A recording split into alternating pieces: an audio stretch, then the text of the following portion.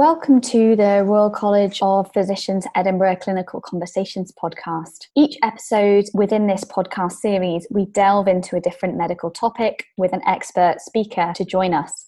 If you want to find more about the Royal College, then please do head over to the RCPE website and have a look at the education stream and see if membership would work for you. It offers a host of educational updates and activities such as the evening medical updates, the Royal College Symposia, and many more. Please don't forget, if you listen to our podcast, to give us a rating on one of the podcast platforms or subscribe so that it can come directly into your podcast stream.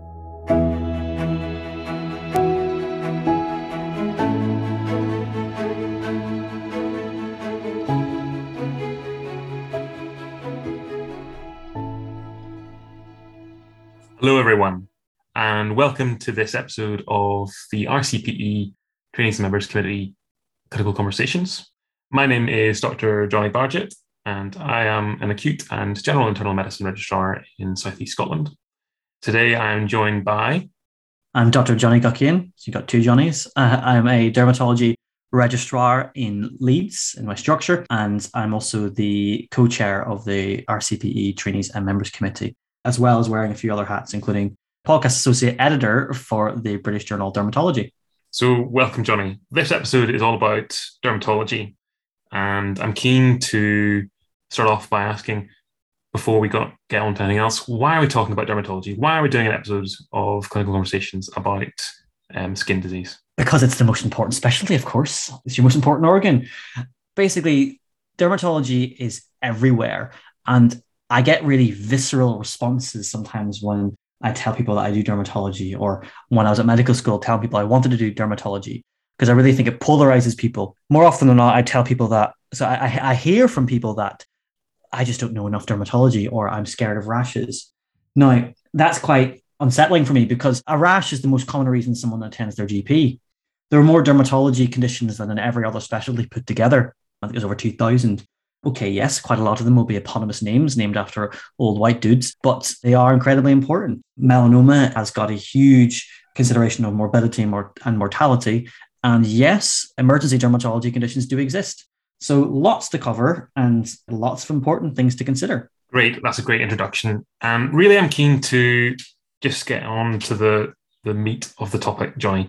In your experience as being on call dermatology registrar, what are the most common calls that you receive from the wards, the general medical wards, or other wards, or acute medicine, as you said? Yeah. So my two main sources, well, probably actually three main sources of calls come from three different areas. They come from the wards, as you say, but also from A&E and from pediatrics. Obviously, we're not necessarily going to get into the pediatric side of things today, but there is some overlap. And the types of calls I get sometimes differ depending on the source. From the acute wards, by far the most common referrals I get are actually flares of chronic conditions, which the patient has been having or maybe not managing all that well at home. More specifically, you guessed it, the usuals, eczema and psoriasis. So it's nothing particularly, exciting or sexy as a condition, but these are things that are not always managed very well. So we are often able to help there. I would also add that from A&E, probably the most common referrals I get aren't, again, the most emergency things. There's usually actually urticaria or drug reactions. But of course, we do get the odd drug reaction from the wards as well, depending on the different type of ward we're dealing with.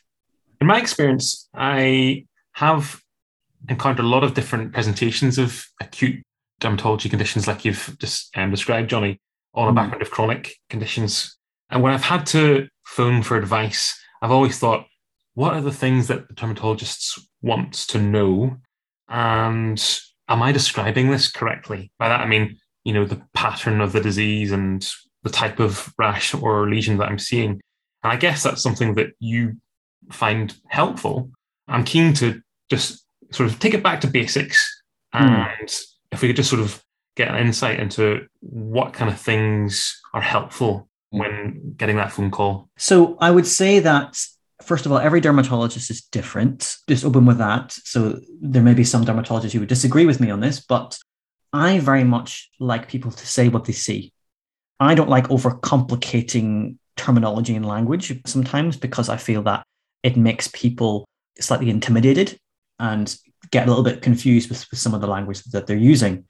If I had a quid for every time someone said that they saw a maculopapular rash because they really wanted to seem clever in front of dermatology, then I would be a very rich man indeed. Really, what I want to hear is, where is the rash? You'd be surprised how many people don't tell you where the rash actually is. What color is it? What shape is it? What's it doing? How it's impacting the patient? And crucially, just like any referral, why do I need to know about this now? If I'm out of hours and I'm getting called about this, why is this urgent? What has changed for the patient? You'd be surprised by how many calls I get for long-standing eczema or psoriasis that really hasn't changed all that much, but I'm getting called out of hours about it. And really, they could do with a decent review, but that doesn't necessarily need to be out of hours. So it's really common sense stuff. It's not necessarily all that complicated. I guess a lot of this is pattern recognition to a certain extent. But what I really appreciate more than anything else when I'm seeing these patients is that often it's just going back to the basics of taking a good structured history.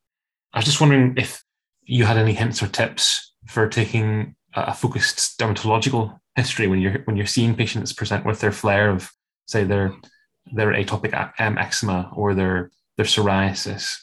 Absolutely. It's just like any specialty. History is key.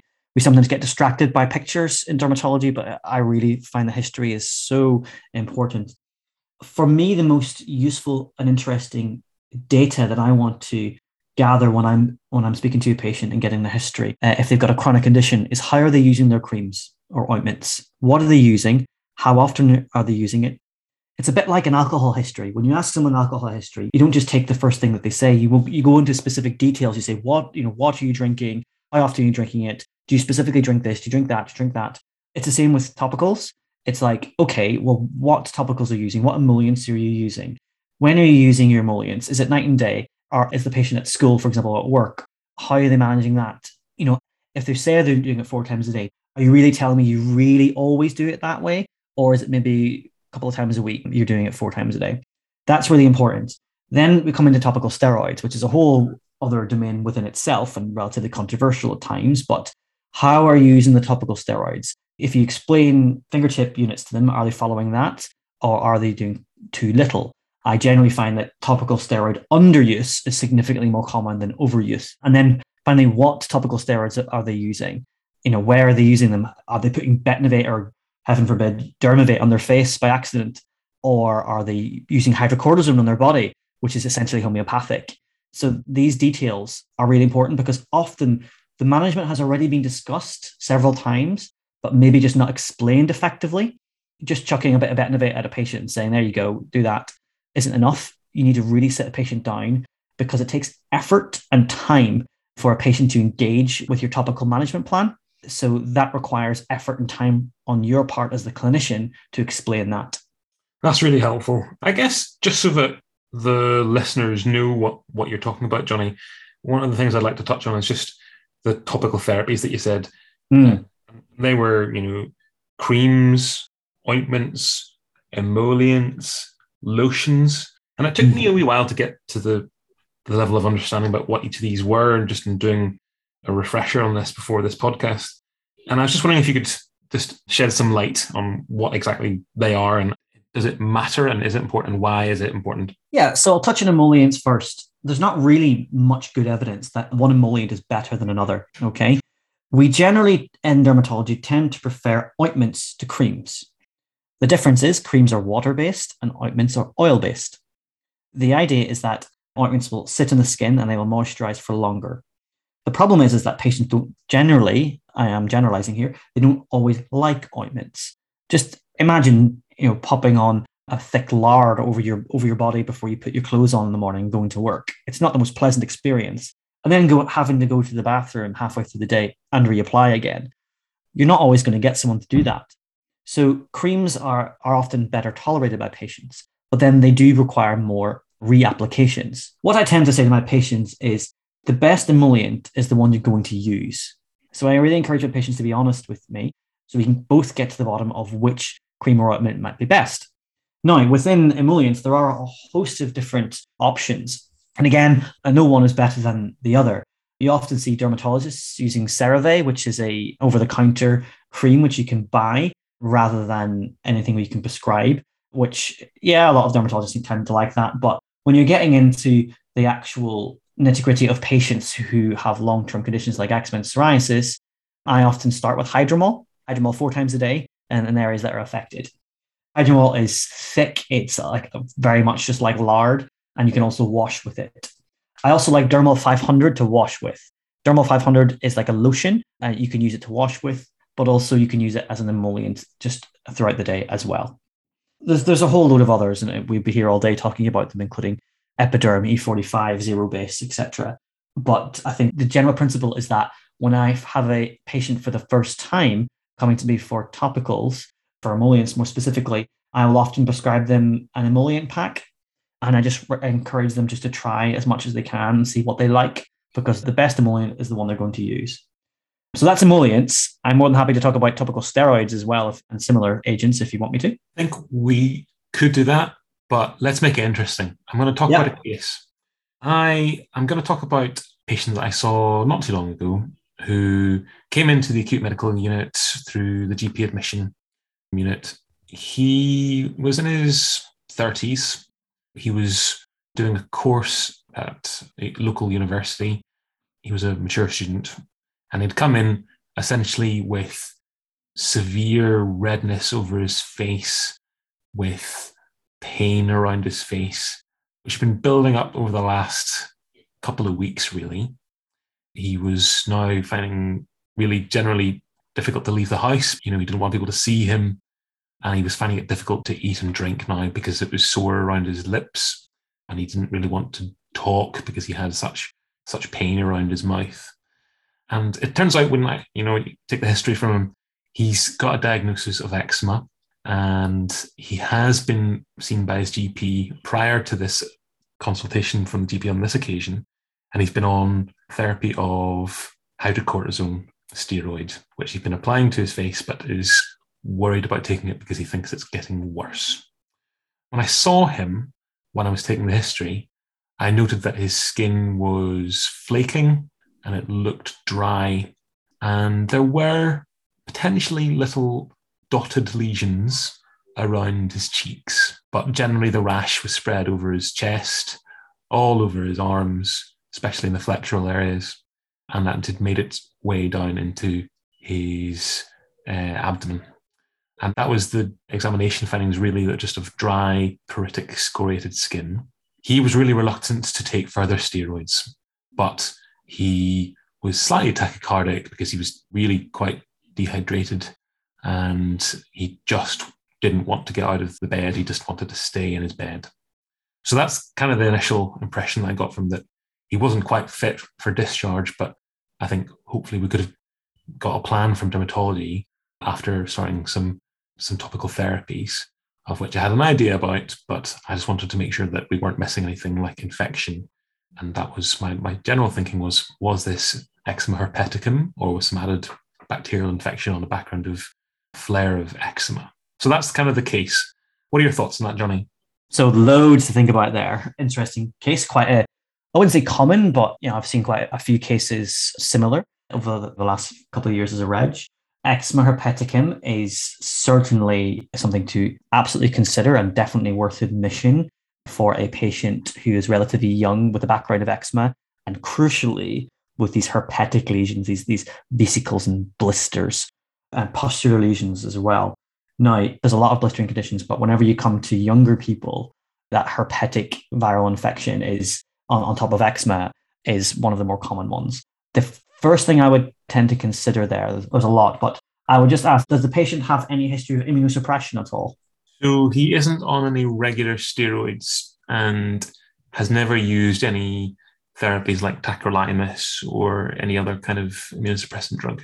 Sure. And so if you, just as a tip, if you're seeing patient who's a bit older or who has a history which is consistent with eczema herpeticum, then you would definitely want to consider any cause due to immunosuppression or potentially even something like underlying malignancy. I've seen a couple of patients with underlying malignancy who had a delirium associated with eczema herpeticum. Some of that was dehydration, but patients can be sick. You also would want to consider with eczema herpeticum, a major thing is whether they have involvement around the eyes. So ophthalmology would need to be involved, well, even just as a quick check over. Now, before even considering the herpeticum, what we want to do is clarify a bit about the eczema, because eczema is a bit of an umbrella term for a number of different conditions. Atopic dermatitis, of course, is the most common and would really have a history of someone with erythema, xerosis, excoriations in their flexural surfaces, and they would usually be atopic, so have a history of asthma and hay fever. Now, most of us will know how to do the basic management of eczema. However, there are other conditions that you might want to consider as well that come under the eczema banner.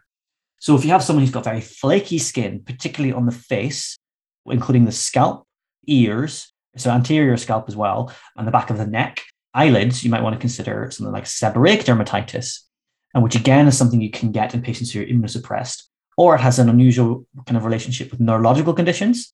So something like Parkinson's patients often have a history of seborrheic dermatitis.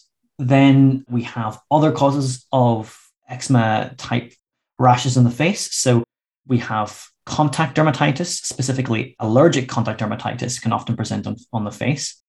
And if we have someone with eczema who presents with a facial distribution, often we will send them for patch testing. As a bit of an aside, just the difference between types of contact dermatitis. So we have allergic contact dermatitis and irritant contact dermatitis. Irritant contact dermatitis is exposure to an irritant over and over and over again. And for example, the classic case is a hairdresser or a clinician who's washing their hands all the time, or someone works for a bar and washing their hands all the time, and their hands are exposed to water, which is the irritant, and it's got quite a sharp cutoff with lots of little vesicles and erythema on the hands.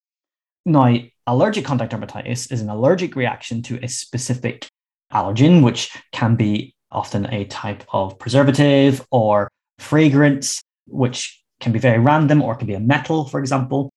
And clinically, these are actually quite indistinct. And therefore, the best way to test for these would be patch testing, which involves popping a few dots of different allergens on the patient's back, leaving it for a few days, and then coming back and seeing if there's been a reaction. And that's how you tell if there's allergic contact dermatitis rather than irritant. The other thing to say is just that a standard atopic dermatitis, which is driven by aeroallergens, so things in the air like grass pollen or similar, often are predicated to the face. And that can affect some of the treatments which we would use. So facial dermatitis facial eczema is less responsive to light therapy, for example, phototherapy. So some of these things will be kind of rushing through the back of my mind. And then the final thing that I'd want to mainly consider, as well as everything I've talked about so far and their adherence to topical treatments, etc., and the impact on their quality of life, would be the extent of the erythema. So are we talking about erythroderma, for example? Is it spreading down to the legs? Is it covering 70% of the body or more? I'm pretty loose when it comes to being wary for erythroderma. I don't draw down to see if there's exactly 70%. Even if it's suberythroderma, which is probably about 50 to 70%, the management is still fairly similar, and you still want to be moving around the room fairly quickly to get them sorted. So if it's a big coverage, big impact, and not responsive to kind of your initial treatments, those are the things that would be making me more wary. So that's really helpful. And I guess we were quite lucky, Johnny, in that we had access to medical photography.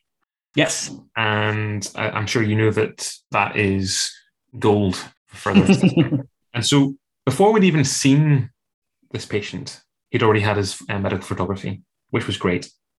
And we spoke to the dermatologist, and they felt that there could be some possible evidence of bacterial infection, and they weren't sure. So they advised to start empirical flucloxacillin, so for soft tissue infection, but not to refrain from treating with acyclovir for eczema herpeticum. And then they advised a range of topical steroids. And so in view of that, what were your thoughts? And what kind of steroid regimen would you recommend in this situation if indeed there is this ambiguity about whether it's bacterial or superadded viral as well? Sure. There's not a great deal of consensus in some of this, but the general principle is that if you think that if you're very convinced there's that herpeticum element, then you should hang fire on some of the stronger topical steroids. If you're not sure, bear in mind that these are often the underlying cause is the eczema. So the eczema is treating. They need emollients regardless. But in terms of your topical steroid regime for an eczema on the face, hydrocortisone, as you mentioned before, 1% can be useful. But if you've got it, if it's brought someone into hospital, you want to break out the Umivate. And Umivate is about the max you can really use on the face regularly. So hydrocortisone, you might want to use around the eyes, and then you can use Umivate for the rest of the face, or just if they're unwell, use Umivate. In terms of your topical steroid regime, again, this will vary from person to person. What I was taught when I was in as a fellow in Newcastle and getting started off in dermatology was that you don't want to faff around. You want to, basically, eczema is caused by, associated with inflammation. This is inflammatory change that's causing the erythema, the pain, etc. So you need to switch that inflammation off. Now, patients will be nervous about using topical steroids, and they don't want to use too much because they don't want to thin their skin. And GPs and many other physicians share the same concerns. However, as I said before, often that leads to undertreatment. What I would reassure listeners is that using topical steroids initially, effectively, and for a relatively short period of time, and then stopping, will not cause the skin to thin the vast majority of the cases. Okay? So what I would tend to do is, let's say someone's got eczema on the body and on the face, I'll use Umivate maybe twice a day for a week, then once a day for 1 to 2 weeks, then alternate days for another week or two, and then as required. Great. That's really helpful. Yeah, and then do similar Betnavate for the body. So generally the impression I got was that, generally speaking, unless it's severe, you want to use the weaker potency of steroid on the face. Is that right? Yeah, because if you use anything in Betnavate or Dermavate in the face, you'll melt the face. It's not ideal. Yeah. So that's really helpful. And so that's kind of the advice that we were given for this patient, and he was successfully discharged from the acute medical unit with this therapy. The patient was happy, but from what you're saying, it sounds like prescription is one thing, but it's the education. Yes. How to use it is really important. The other thing I would just mention is that if you're going to have someone who's regularly using topical steroids on their face, particularly around their eyes, you need to mention that one long-term complication or potential side effects could be cataracts, which is something we don't always explain very well with patients, particularly in the community. So that's something that is important to mention, because I have seen some patients who are using topical steroids for a long time, since they're very young, and they develop cataracts. That's really important. And I think it's maybe overlooked, perhaps. The thing about this patient is, I guess, from a follow-up perspective, is this something that you would want to see in the clinic? Or is this something that can be safely discharged back to the GP, but with monitoring from the GP? So every unit will be different in terms of their follow-up structures, but in Leeds, what we have is an emergency clinic.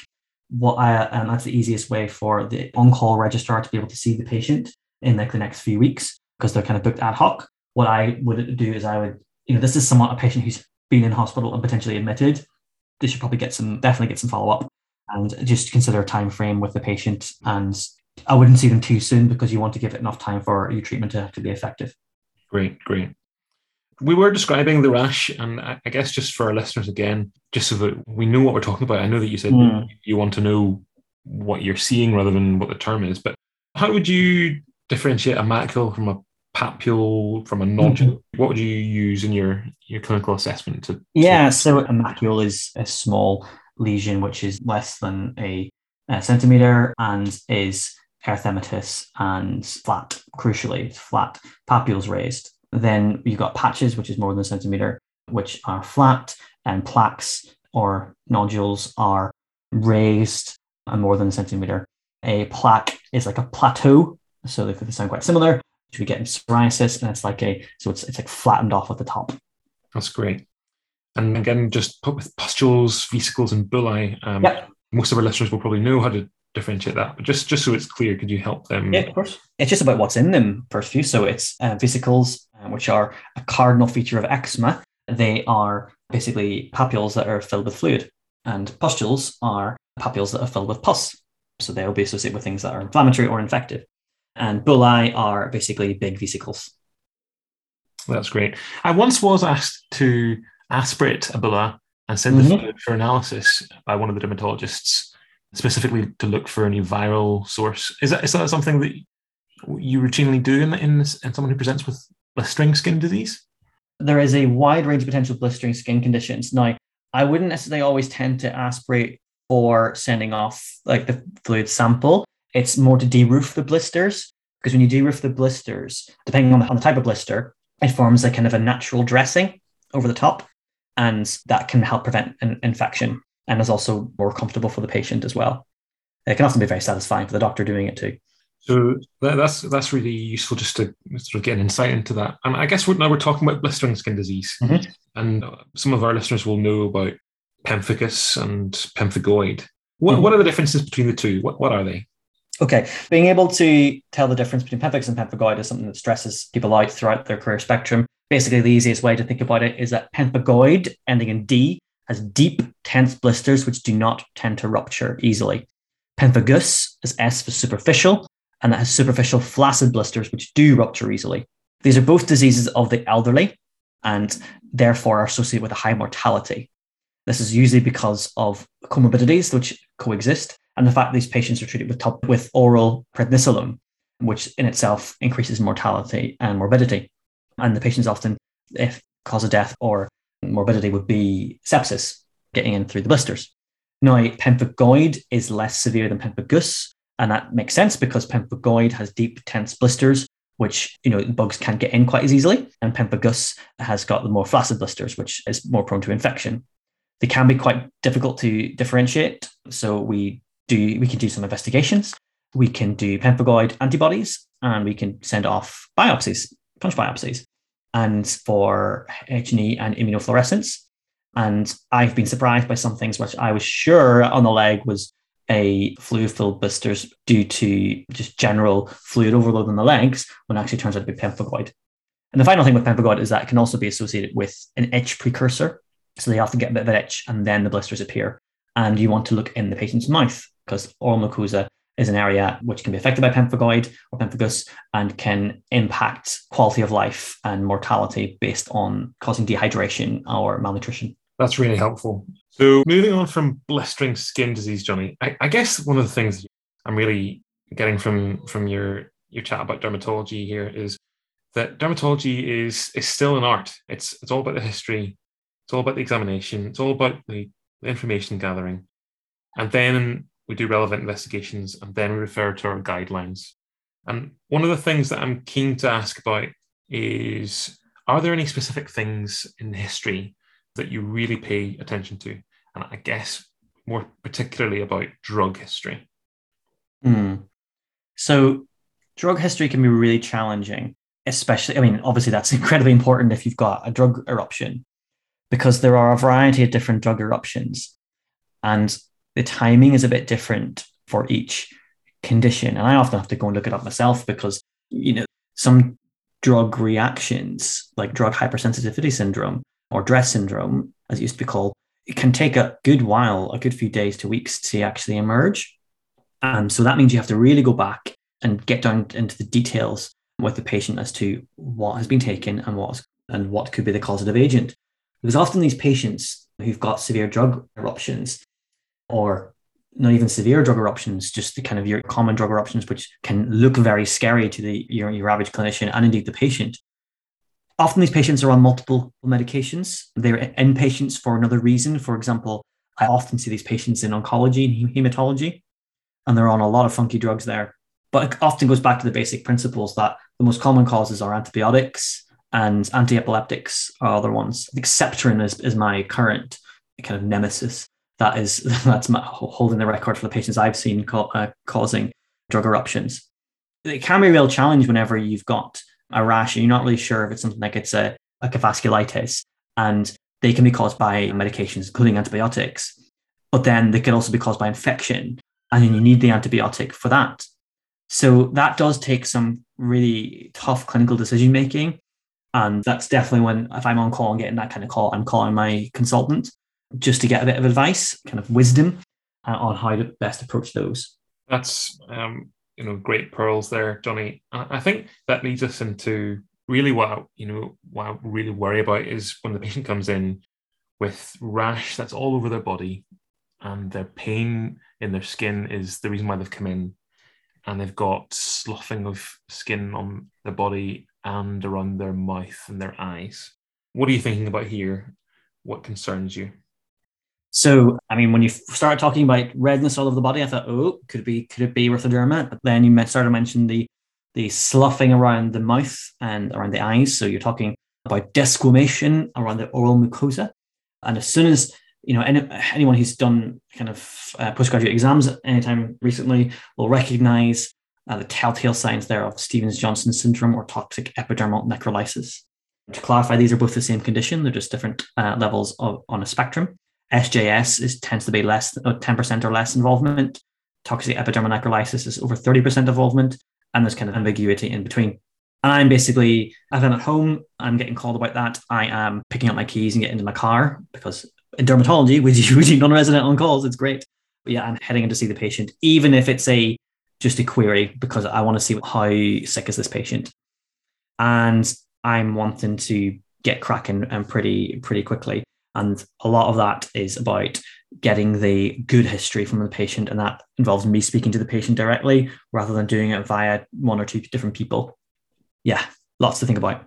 I remember looking after a patient like this in medical HDU, and he needed essentially 24-hour nursing care with real attention to his pressure areas. And what was really clear is that he couldn't eat because he had stomatitis. He needed a Flexi Seal because of the amount of diarrhea that he's having.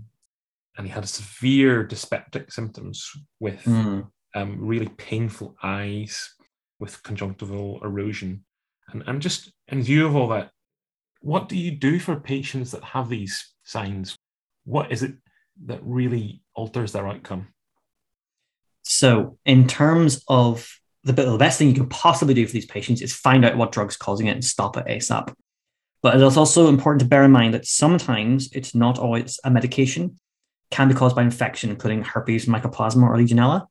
Now, you mentioned a few different specific things, including oral symptoms. Now, the things I tend to just use are chlorhexidine mouthwash and Deflam mouthwash, like 4 times a day.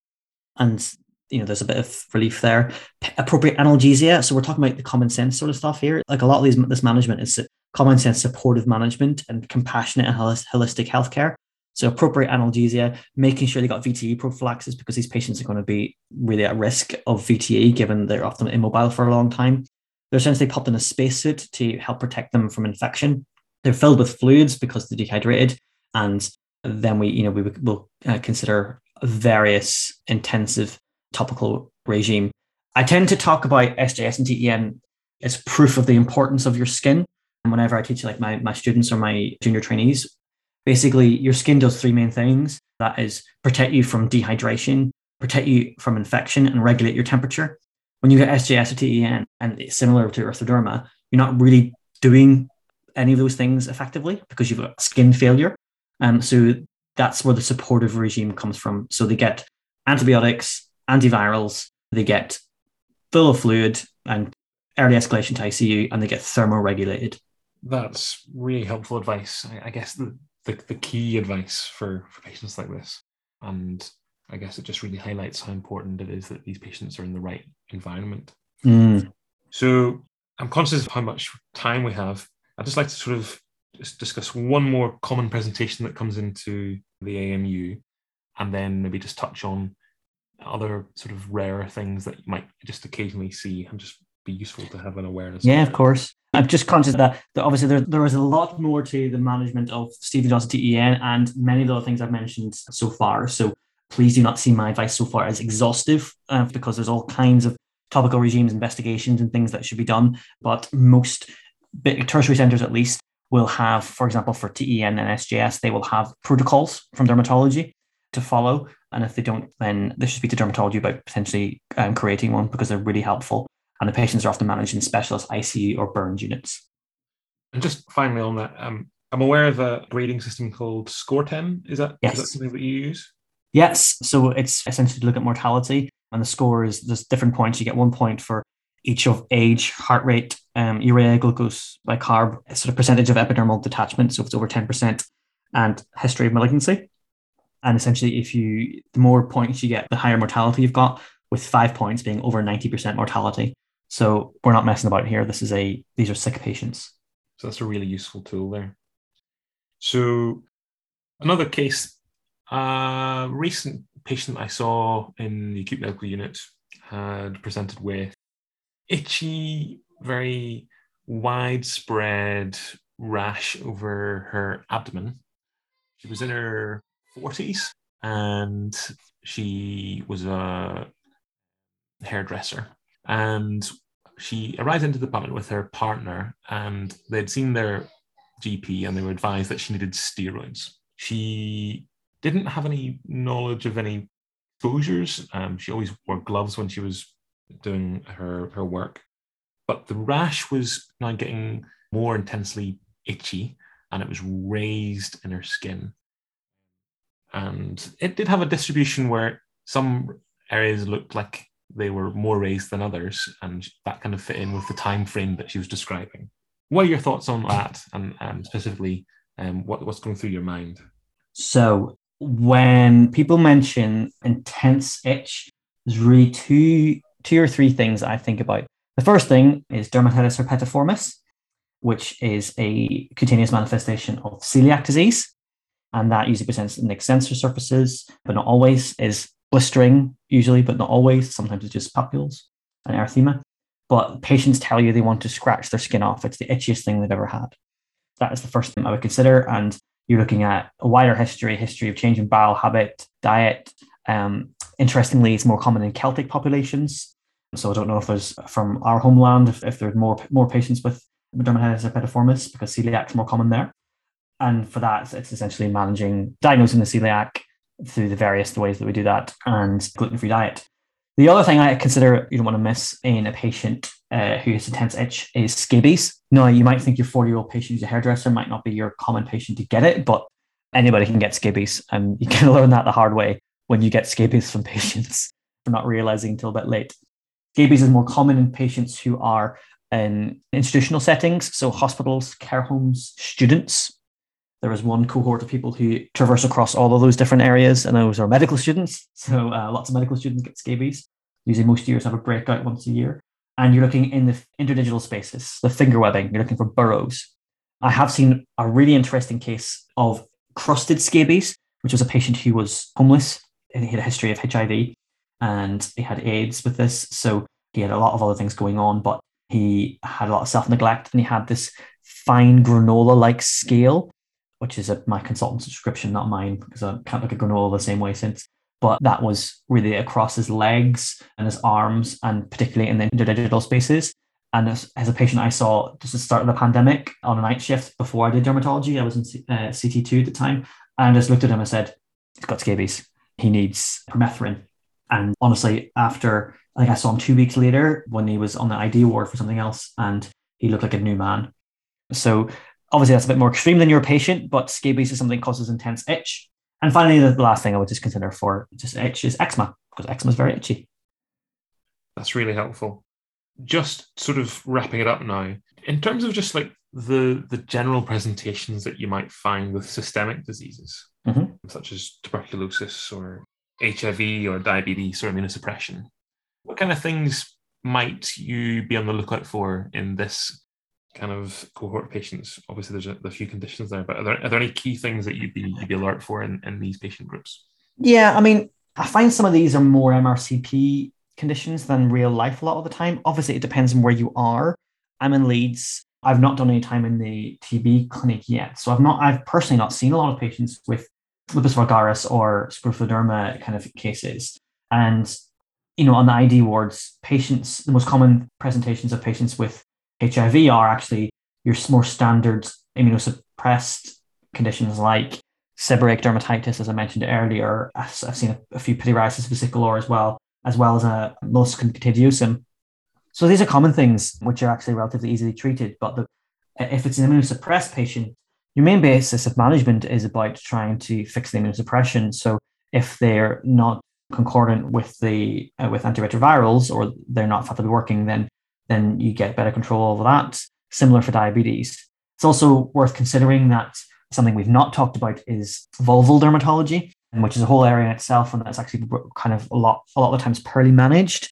I've seen some patients with I know we're not supposed to say poorly controlled diabetes, but diabetes that's not been kind of optimum management potentially, who have had a lot of vaginal candidiasis and present with the kind of is this a lichen sclerosis picture?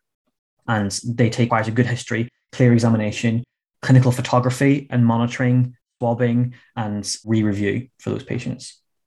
That is all really fascinating, to be honest. I didn't appreciate how complex dermatology is, Johnny. Neither did I when I signed up. But fascinating. So we've talked about loads there. We've talked about the patient presenting with severe eczema with possible bacterial or eczema herpeticum. We've talked a bit about the key things that you want to look out in the drug history and a bit of the history. We've talked about blistering skin disease. We've talked about Stephen Johnson's and toxic dermal necrolysis. And we've touched on DRES.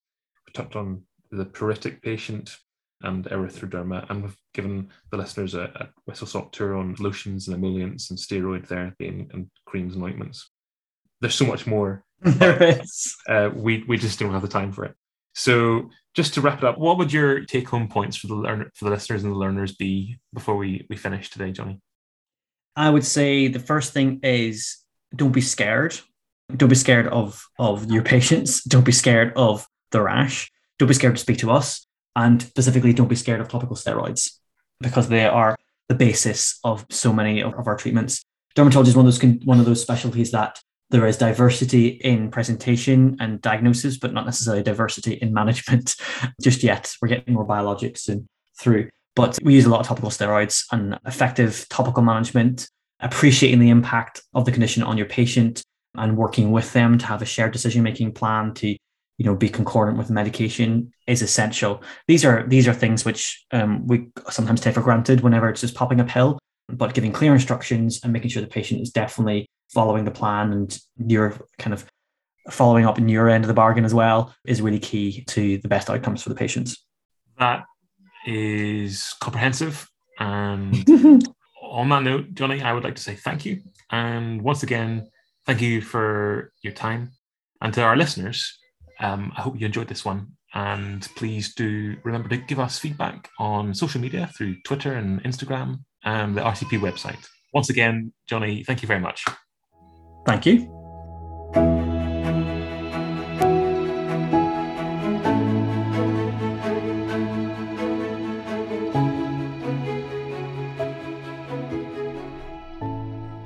If you enjoy listening to Clinical Conversations, then please go on to our website at events.rcpe.ac.uk to see what online symposia and evening medical updates you might be interested in. There are upcoming episodes that will be linked to the Renal Evening Medical Update on the 27th of September 2022 and the Edinburgh International Course in Medicine of the Older Adult on the 29th of September 2022. All the cases that were discussed in this episode were not real and were created for the pure purpose of providing educational content for you, our listeners. Thank you.